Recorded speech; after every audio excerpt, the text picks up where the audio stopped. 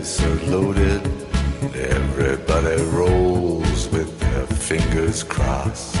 Everybody knows the war is over.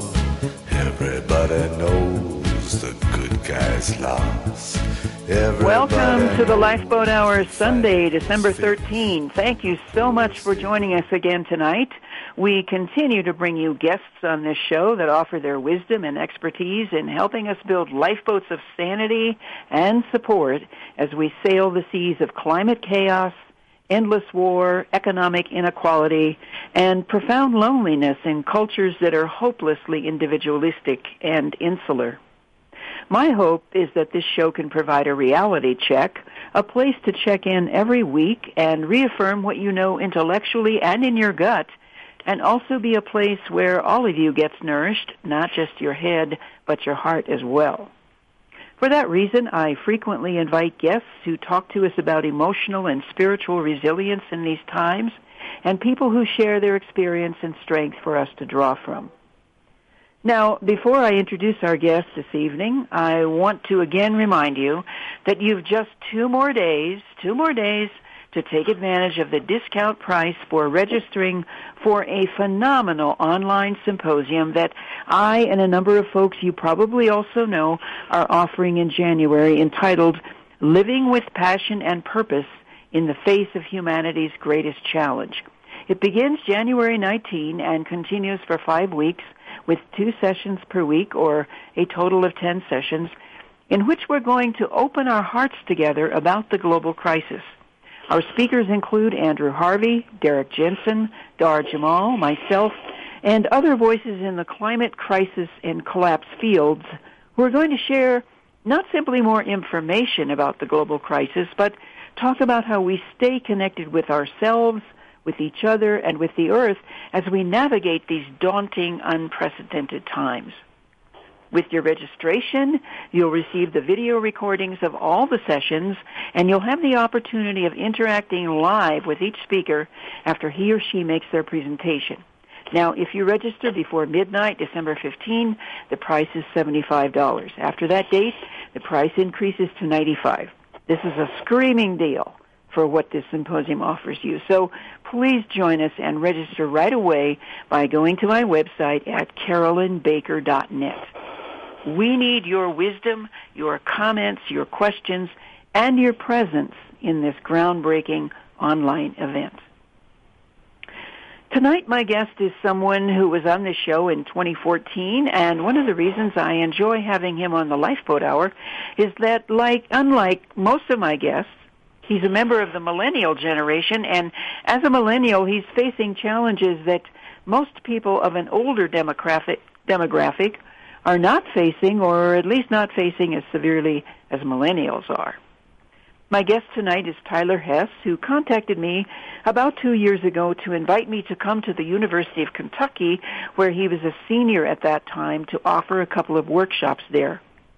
And since then, we've stayed in contact, and I've thoroughly enjoyed watching Tyler resiliently adapt to the plight of being a university graduate in the 21st century, who fortunately has no student debt, but who chose a different path from most of his peers, following his passion for organic farming and medicine crafting, as well as his passion for eco-psychology and connection with the land.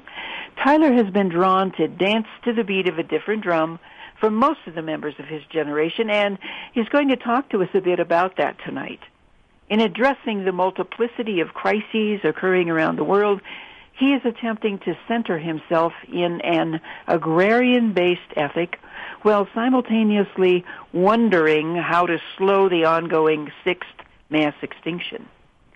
Tyler finished an undergraduate degree from the University of Kentucky and thus graduated with a minor in sustainable agriculture in addition to a self-designed major that included wide-ranging interests in philosophy, soil science, anthropology, forestry, and environmental sociology. He also enjoys backpacking journeys, late-night campfires, mead making, fermentation experiments, knitting, reading voraciously, tincture and salve making, wandering in the woods, writing, painting, cooking, listening, and cycling. Welcome to the Lifeboat Hour, Tyler Hess. Hi, good evening, Carolyn. Thanks for hosting me in this space again. Well, it's always a pleasure to have you. And, since you were here in 2014, going on 2 years now, you've been continuing your passion for living on the land, doing organic farming, and much more. I wonder if you'd tell us about what you've been up to since August 3rd, 2014, when you were last on the Lifeboat Hour. Yeah, thanks, Carolyn. I was speaking to you that August from a farm and wilderness-based youth summer camp in Vermont. I finished there in September and then traveled for 2 months along the East Coast, visiting various workshops, gatherings, national parks. For the next 2 months, in November, December, and January, I lived in my parents' basement, actually. As someone coming out of college and not exactly preferring to pay thousands for rent in a new town, I stayed there and worked a third-shift job at UPS. I tell that with honesty just because of the many transitions that we all go through. I ended up that December going to a conference in Ohio and met a farmer there named Mark Shepard, which is the farm I began living on in March of 2015 and this year. It's a 100-acre fruit and nut tree farm in Wisconsin. So that's where I've been in 2015 mostly. For the last month, after harvest season finished in October, I traveled all throughout the West Coast and am currently still in Oregon visiting different farms, nurseries, apothecaries, communities, and such. So that's kind of the overview of my timeline so far. More of those stories, I think, will spill out as the conversation unfolds. Right. So, quite a journey you've been on and are continuing to be on. Haven't we all? Yeah. Well, another of your gifts, Tyler, that I didn't mention is writing poetry. And you sent me a couple of poems last week in preparation for the show. And I'd like to read one of them and have you comment on the poem and talk to us about why poetry is important to you. Great. Is that good? Yeah, that's wonderful. Thank you. Okay. Here's the first poem. And I've forgotten already the title of it, but I want to go ahead and read it, and then you talk to us about the title and whatever you want to say about the poem, okay? Sure. Okay. Here's a poem by Tyler Hess. I breathe and transform the anger and hate, for it is the air that gives life, not the CEOs. Springs, not coal, seams, not coal seams, water my soul. Soil nourishes body, fire warms heart, returning to the source, seeing with new eyes. We reconnect to our new and ancient story, moving from competition, control, and censorship to connection, communication, and compassion. We are the bridge generation, initiating the great turning, for the epochal evolution underway is in each moment. Yet as chaos continues, Oliver's question, that would be Mary Oliver's question, remains, what is it you plan to do with your one wild and precious life? I love to plant trees, harvest elders, and give hugs. Will you care for the dying cultures and peoples, or help to dissemble the prisons and barracks, salvaging stones and souls to help life repair and rebuild our humble homes? With Iraqis and Iroquois, Kurds and Klansmen, there is a seat for all at the table. We pray for peace, but keep knives nearby. As Che said, be guided by revolutionary love. Let us replant our forests, families, and fortitude, reseed the pastures, the clouds, the mines, rehydrate our land, our biology, our psychology, for we are still, like the water's sill, seeping spirit into soil and soul, deep down where so much goes unnoticed, ignored. Let us cease being boarded up from the magic and mystery. For now, I lean back, sit still, and peer through the fruit trees, the lenses, the perspectives, to awe at the patterns between the pixels that paint a new story for this moment, for this land, this canvas with its own water and colors that sprout a masterpiece when welcomed back within a new design of mind, and we find that things flow better this way. This water has ways of slowing, spreading, sinking, vitality and life into soil, into you. Let us see the beauty every day and source our lives from its presence. So tell us, Tyler, about this particular poem and what poetry and writing poetry give you as you attempt to make sense of and navigate these turbulent times. Thank you, Carolyn. That's the first time I've ever heard someone read one of my writings out loud. I write to digest and transform energies. Thoughts arise, feelings come in and out, and people aren't always there or present as often as a blank page and a pencil is. And so 5 years ago, I began just this process of diarying or dream journaling or scrapbooking, just to kind of have some acknowledgement of the processes that were spewing from me. And over the more recent years and months, I've been trying to really channel that into a more publicly shareable voice. I would note that I'll be happy to link the actual text of this poem through you or to people through my electronic accessing portals so that you can slow down and read some of the words and reflect on them, because poetry also offers me a way to share ideas beyond the academic paperwork or beyond the small talk at bars. It's kind of a condensed few stanza seed that can germinate new conversations or feelings about lots of different topics. I mean, in this one I tried to include phrases from particular authors and people that have influenced me, like Charles Eisenstein's New and Ancient Story, or Peter Kingsley's Bridge Generation, Joanna Macy's Great Turning, Che Guevara's Revolution and Love, Starhawk's Fifth Sacred Thing, but then also incorporating more essence concepts of the four elements: the fire warming heart, the soil nourishing body, returning to the source of our oneness. I also mentioned dark emotions, moving through the anger and hate. Those were the first few lines, because this poem's actually a part two of a compilation I'm trying to put together, where the first part is just a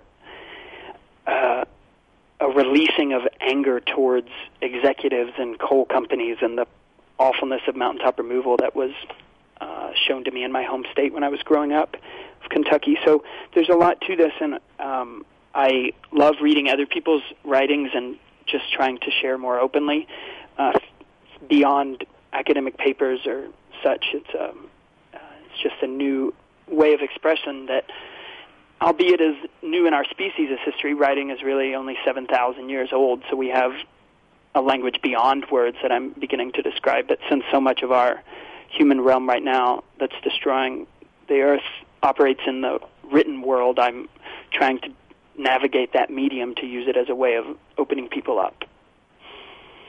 Well, that's wonderful, and I believe that you have another poem to read here, too, and I'd like you to do that in a moment, but would you feel comfortable giving your email address if people want to contact you for more poetry? Oh, definitely, and what I'll try to do is write down some of the things I mention and share them on my blog, which is the same handle as my email address, so that people want to just go there to access links, they can do that. But if they'd like to outreach more personally, then they can choose that method. So it's Revolution by Truth, all normal spellings, BYTRUTH, Revolution by Truth at gmail.com or .wordpress.com. I want to say all that one more time. You want to say that one more time, please? Sure. It's revolution.truth.wordpress.com or at gmail.com. And, thank you for opening that space to mention the electronic ways of, completing this relationship outreach. Yeah, and I'd like people to feel free to contact Tyler and take advantage of his wonderful poems. And I believe you have one more to read us and to talk about. So would you go ahead and do that? Yeah, definitely. The one you just read came through me in various ways in November of this year, and I'll read another just shorter one that came through in June of this year while I was attending a singing gathering that we'll talk about more later in northeast Iowa called Village Fire. And I had just read Perseverance by Margaret Wheatley, which I'd been turned on to by you. This was what I came up with. I'm still here. I'm lost, but not. I'm right here, still. And yet I panic too often, afraid without an outline, wishing for some type of essential guide map, list of tasks and objectives that could soon accomplish my goals to heal everything. But must I see page 2 or chapter 3 if I've yet to even breathe into the magic of the first few lines? It's already waiting for me. Rather, it's happening. Always. So do I listen? Do I pause to breathe and sing to the songs? Sit down the bong and breathe into my hips, release the pressure in my neck, and feel, gratefully, that those kin whom appear everywhere, always, if I breathe. So that writing came to me from wanting to always have particular objectives and plants to learn about and what's the next thing to do. And Margaret Wheatley, one of the lines from her writing, as we relax enough to tune in, we'll be able to notice the information and signals that are everywhere around us. There's sufficient information right here to help us find our way out, but we have to be willing to stop, to listen, to admit we don't know.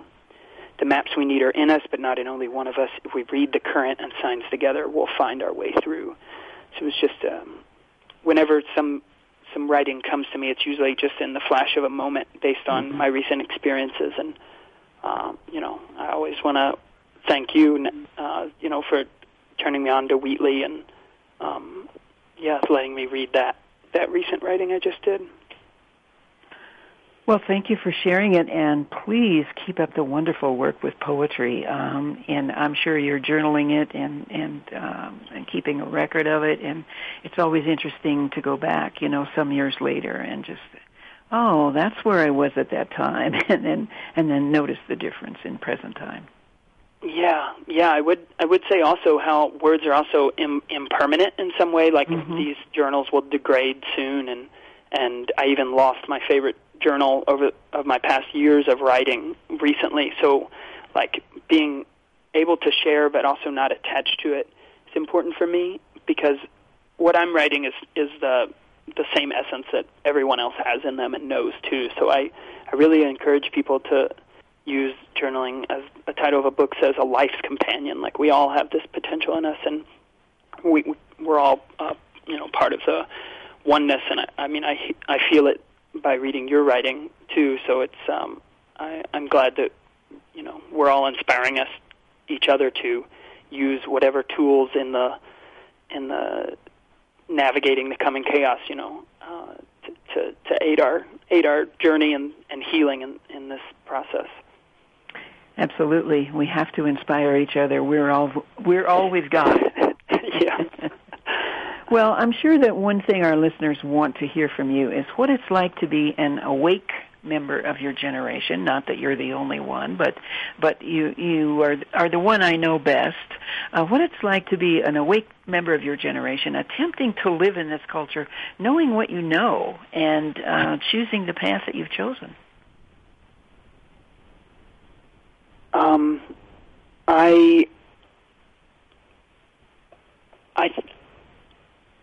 I think I'll wait for that answer to come through me after this song break, and we talk about near-term extinction, because to me those questions kind of roll together. I want to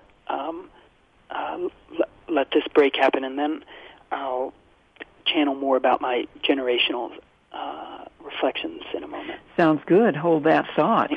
We are going to take a music break, and I know, Tyler, that one of the things you've been recently drawn to more recently is singing, and I'll be asking you more about that after we take a music break. But we're going to be hearing "Heal This Land" by Tina Malia. Let's listen.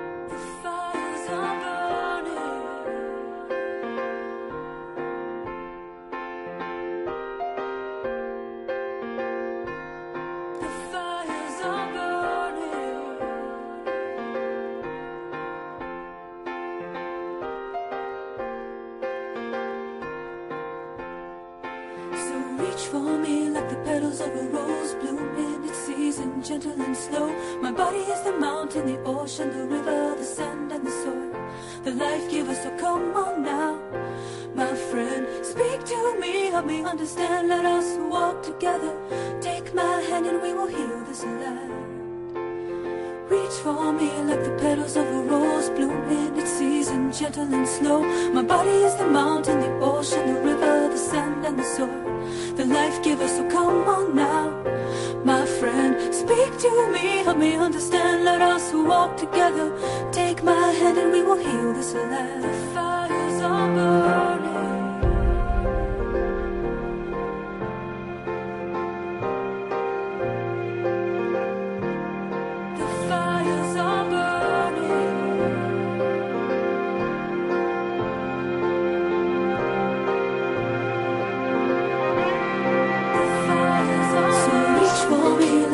Of a rose bloom in its season, gentle and slow. My body is the mountain, the ocean, the river, the sand and the soil, the life giver. So come on now, my friend, speak to me, help me understand. Let us walk together, take my hand and we will heal this land. Reach for me like the petals of a rose bloom in its season, gentle and slow. My body is the mountain, the ocean, the river, the sand and the soil, the life giver. So come on now, my friend, speak to me, help me understand. Let us walk together, take my hand and we will heal this land. We will heal this land. We will heal this land. We will heal this land. We will heal this land.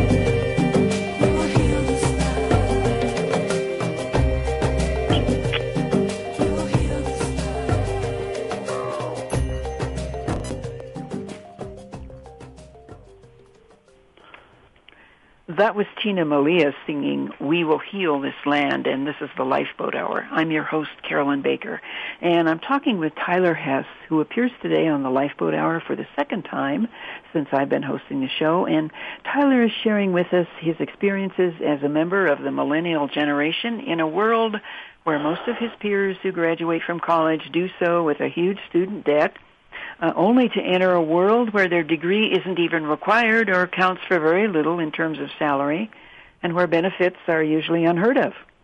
But Tyler's generation faces more than just a daunting economic wasteland. In fact, his generation is facing a world where life itself and the ability to even survive on a rapidly warming planet is hugely uncertain.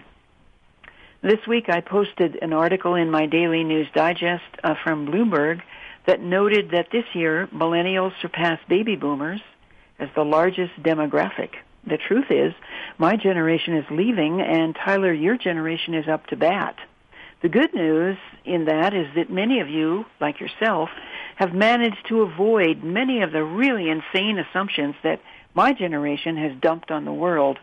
And, of course, the bad news is that the future has never been more uncertain. So, having just listened to Tina Malia sing her beautiful song, I'd like you to talk to us about the singing that you've been involved with and how that nourishes you. It sounds like you've rediscovered your singing voice. Yes, thank you, Carolyn, for allowing the heart energy from that song to still resonate before we jump too much into the doom of the world, which I dwell in plenty. But I was invited this past summer to a gathering of community singers, which is a new movement that's around the country. Also, different gatherings called Singing Alive in Cascadia or Appalachia. And really it reminds me of what Angeles Arian, the cultural anthropologist, said that I learned recently, that all the cultures of the world have music, dance, and storytelling. In fact, she said that storytelling is seen as the oldest teaching and healing art that we have. So music to me is a rediscovery and a reawakening of more of the diversity of my human essence. I dwelled in the academia and the climate change studies for so long exclusively, and I certainly still tune into that part of myself occasionally these days, but I've had to open to new ways of communication and intention setting beyond just arguing with facts and figures. In particular, this summer and just in my travels in the recent weeks, I've been gathering with a songwriter named Lawrence Cole. Some of his songs, I think, just if I can share a few that are just a few lines each, absolutely, help explain more of the messages and new culture that we can weave.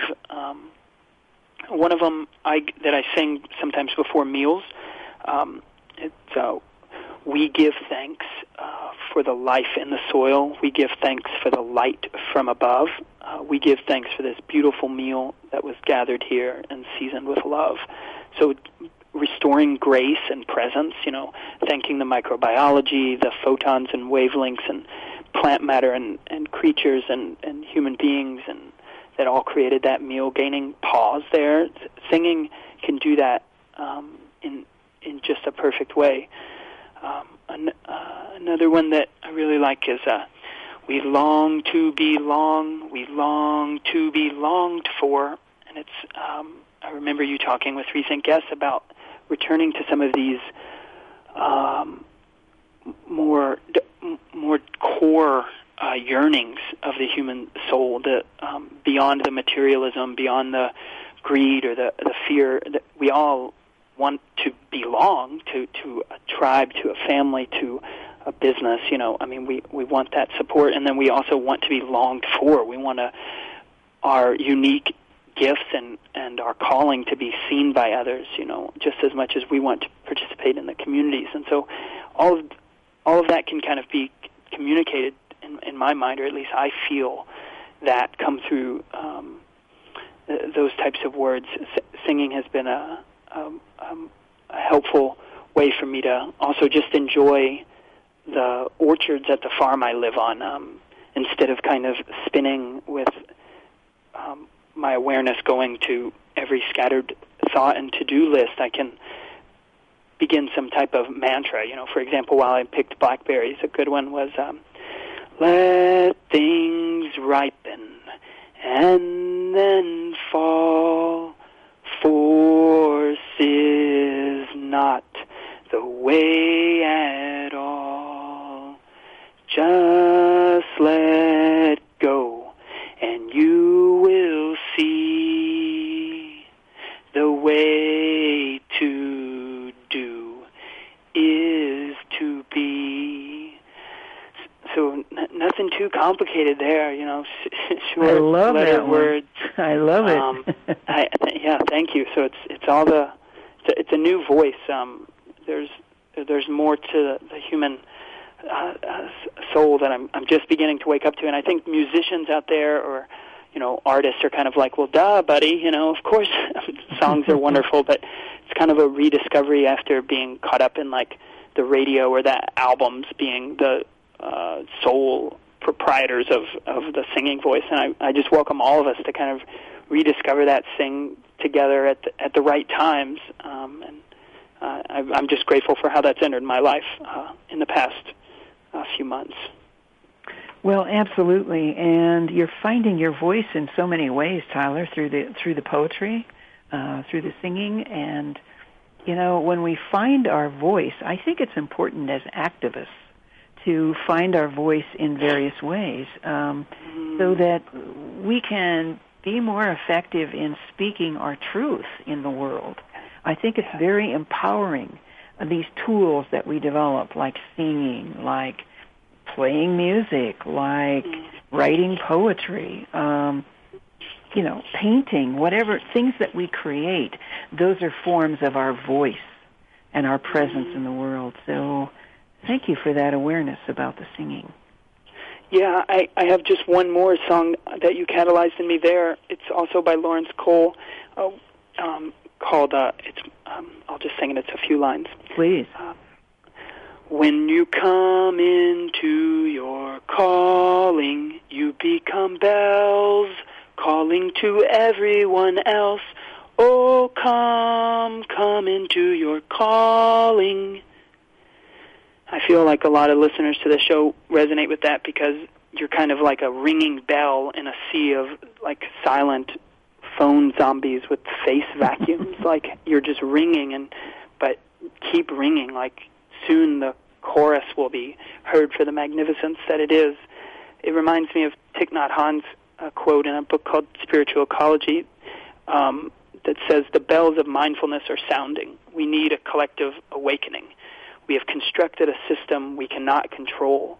We are constantly under the pressure of time. But we have to have another dream, the dream of brotherhood and sisterhood, of loving kindness and compassion. That dream is possible right here and now. I take a lot of strength from the notion of bells and of a calling that some of these kinds of songs are opening me up to.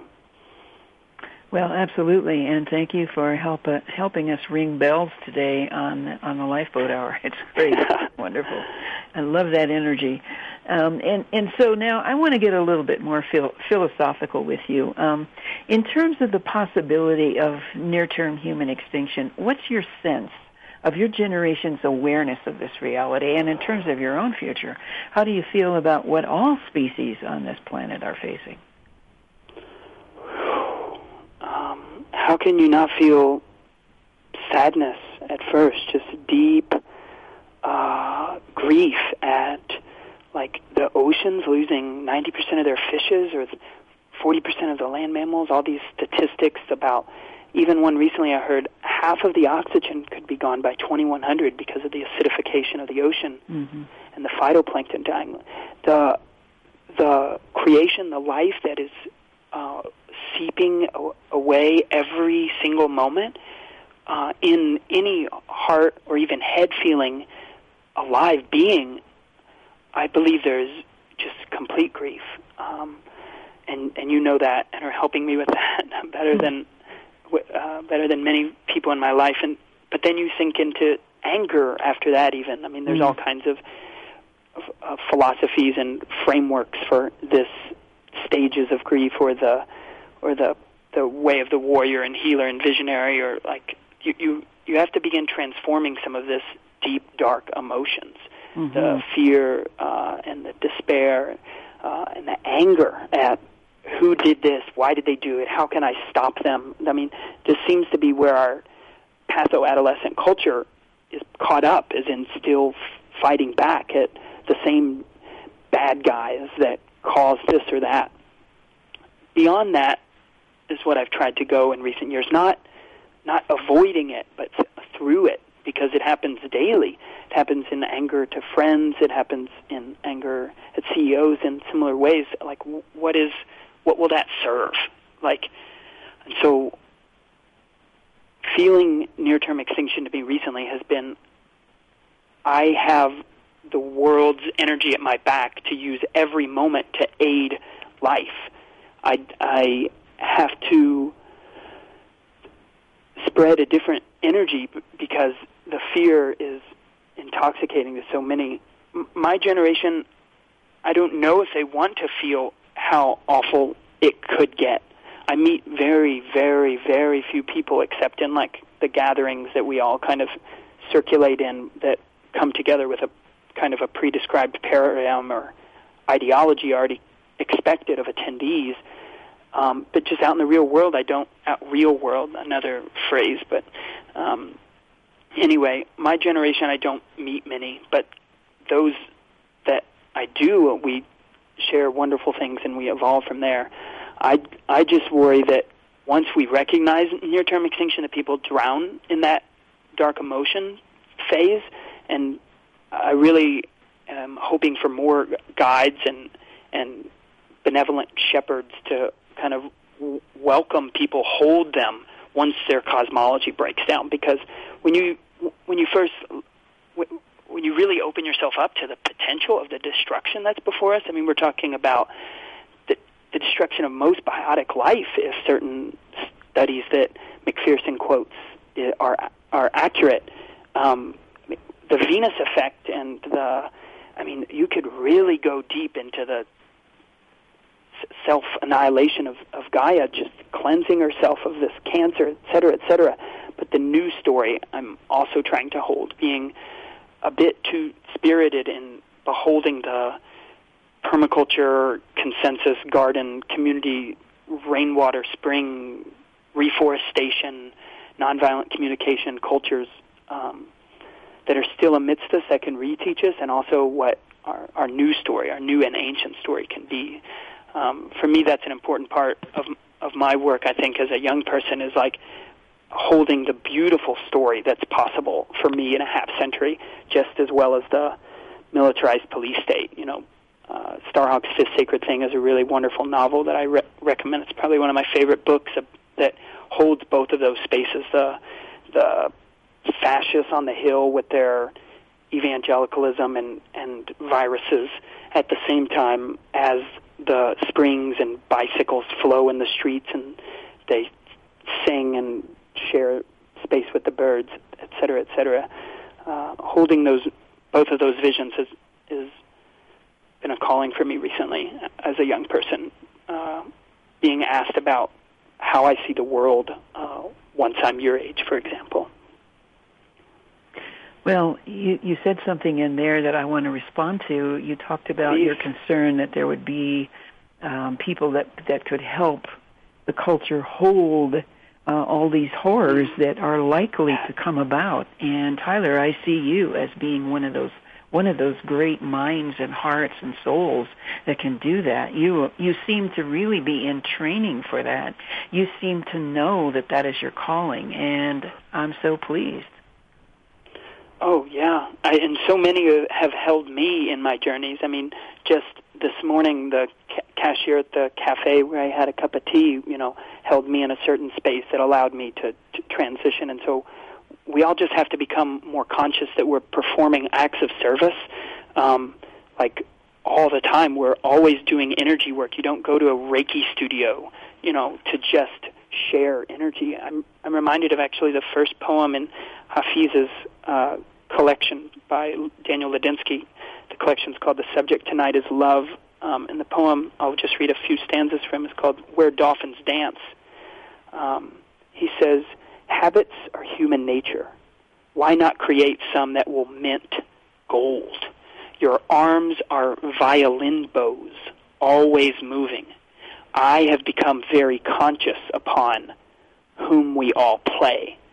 Thus my eyes have filled with warm, soft oceans of divine music, where jeweled dolphins dance, then leap into this world.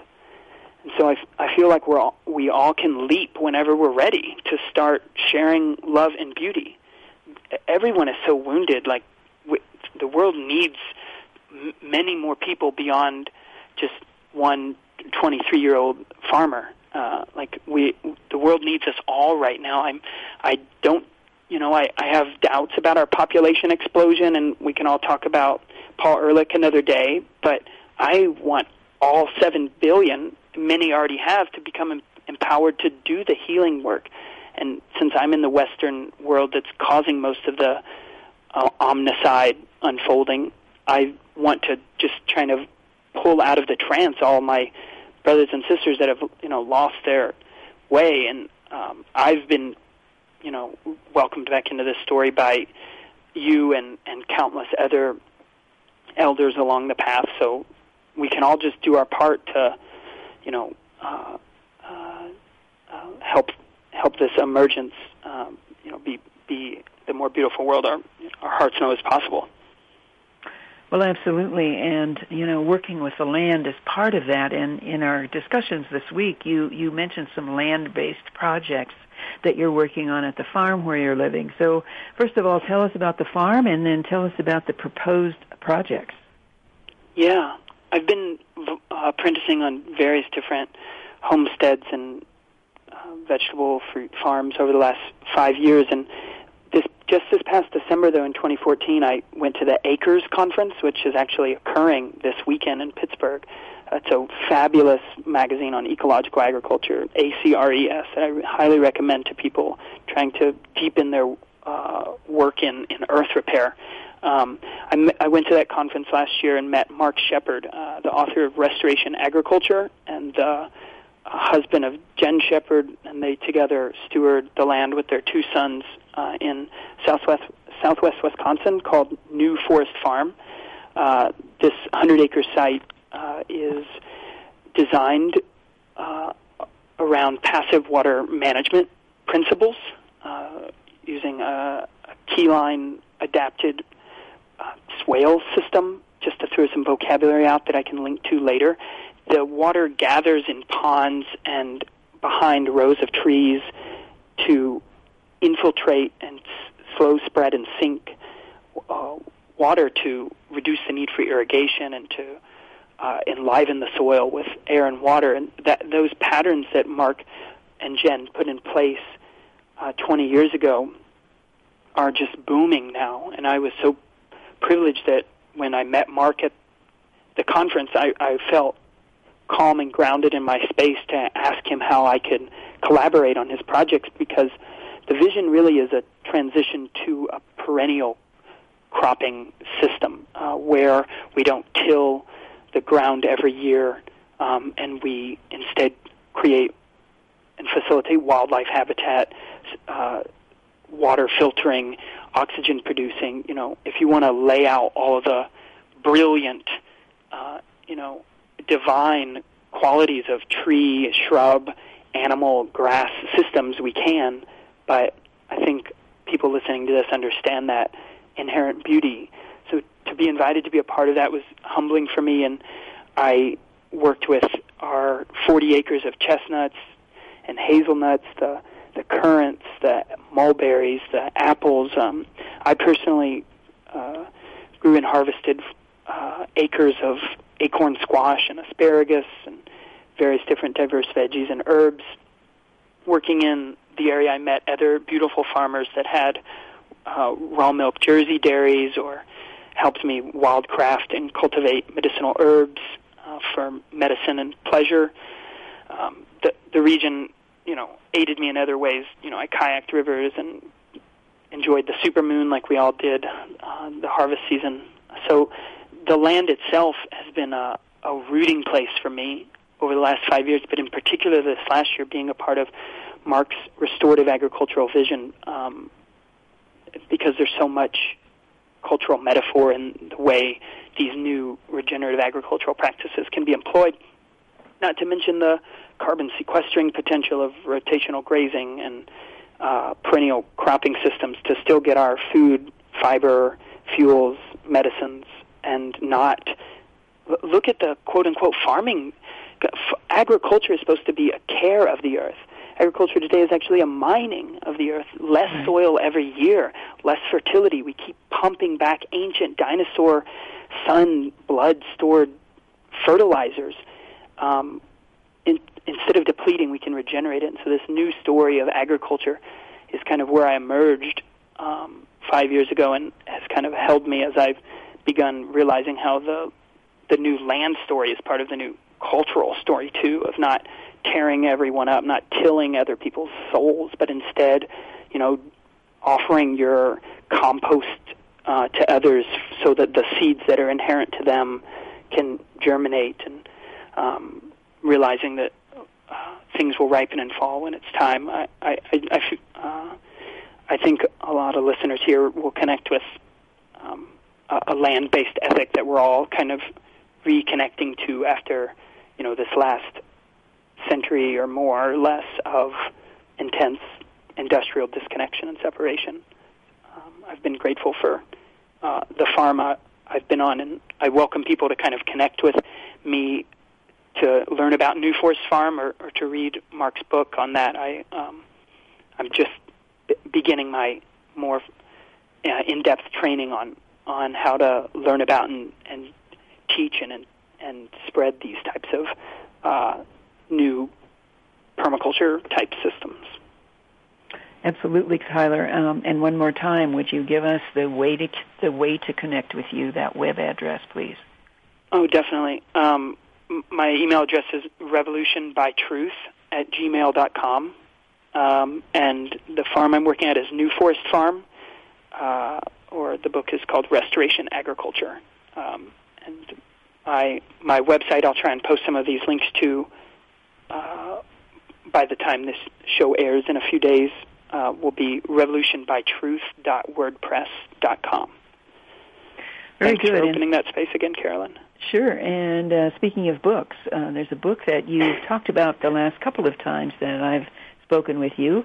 You said that you've been working with Bill Plotkin's book, Soulcraft. And so before I ask you about the book, I want to just mention that Bill Plotkin is a depth psychologist living here in Colorado, who's a wilderness guide and the director of Animas Valley Institute, which takes young people on nature-based initiatory passages. He's been on the Lifeboat Hour, and he's a huge supporter of my work. Bill has written several books, but the one that I'm asking Tyler about right now is Soulcraft, and I'd like to know, Tyler, how this book has been useful to you. Yeah, thanks, Carolyn. Books have guided me in so many ways over the last few years, as we all kind of know. Plotkin's work came to me actually from a friend who I met through your interview that I did, a year and a half ago or so. She recommended Plotkin's work to me and kind of introduced me to soul work. This person was a radical activist in the 60s and still holds very passionate and grounded anti-racist ideals, and has been helping me bridge like the material activist world and the soul spirit world, kind of how you have, Carolyn. And so I finally opened up to, kind of the existence of a soul even. And that's the first step, I think, in finding more of a deeper calling, is if we acknowledge that we have it. Before I jump to Plotkin, I'm thinking of Angeles Arian's quote again about that we are all original medicine. And at first, I thought, original medicine, unique, yeah, I've heard that. That's what we all tell our kids in first grade. But really, if you took a sonograph and measured each person's voice on the planet, it would create a different sonic, a different wavelength for every person. If an ophthalmologist, a eye doctor, scanned your lens of your eye and your retina, they would get a particular pattern that no other human has ever held. Like, this is to me, a kind of a scientific bridge to realizing the divine in us all. So to realize we all have a unique position to serve in this world is kind of this first step for me in discovering Plotkin's work, to then begin exploring what my original medicine is. Plotkin kind of legitimized the journey I had already been on in some way of wandering, he calls it, or leaving home, which actually, since the last time we talked, February of this year, I packed up all the stuff in my parents' home in my childhood room that had been, accumulating posters and books and old sweaters for 20 years now. I packed it all up when I moved to Wisconsin. You actually helped me on a fundraiser for that journey of moving to Wisconsin when I sold some of my herbal medicines. And so that leaving home had happened. I've been traveling several months out of this year.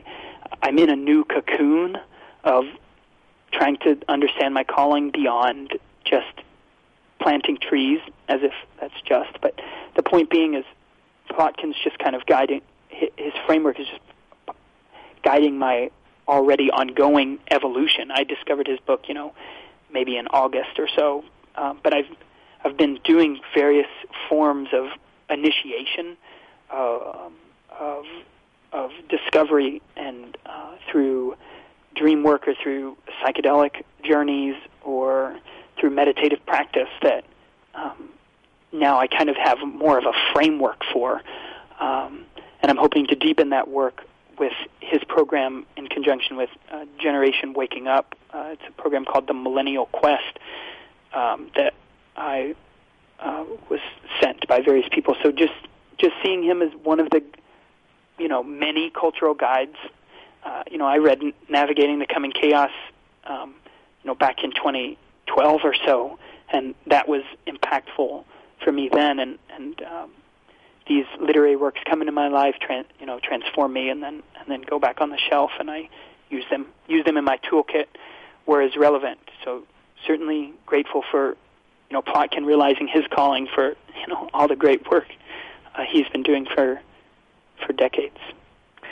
Well, Tyler, we're coming down to the end of our show. We've got just a couple of minutes left, and I wonder if, in closing, you just have a couple more words for us about anything, bearing in mind we've got 2 minutes. Go for it. Yeah, thanks, Carolyn. I'll just share a few lines out of a recent writing I felt come through me in November on the Lost Coast in Central California. Acidification, plastification, pollution, oh no, oh oceans, what are we going to do? What are we going to do? We are already doing we. Here we. These speaks of we. Who is we? We will keep doing what is inherent to us, feeling the moon rhythmically responding, feeling the fires in the core from the stars, heating, cooling, cycling into depths, arising for air. We breathe. You breathe. Keep doing it. Keep doing it. And all the other things that need done and undone too. But for now, we sit or stand. Just remember to breathe. Listen. For we are creating what is real in each moment. Why do the waves crest, outreaching and returning, emerging and descending? The heat is rising, the coral is melting, the soil is still running downhill. Let the waves crest, the wind blow, keep breathing. Life into yourself, into me. Just remember to breathe and be. Thank you so much, Tyler Hess, for being with us tonight on the Lifeboat Hour. I wish you every success in all the ways that you define success in your journey of awakening and in service to the Earth community. And everyone listening, thank you for joining us tonight on the Lifeboat Hour. Join us again next week, and be safe and be well. Thank you, Carolyn. Bye. Bye-bye.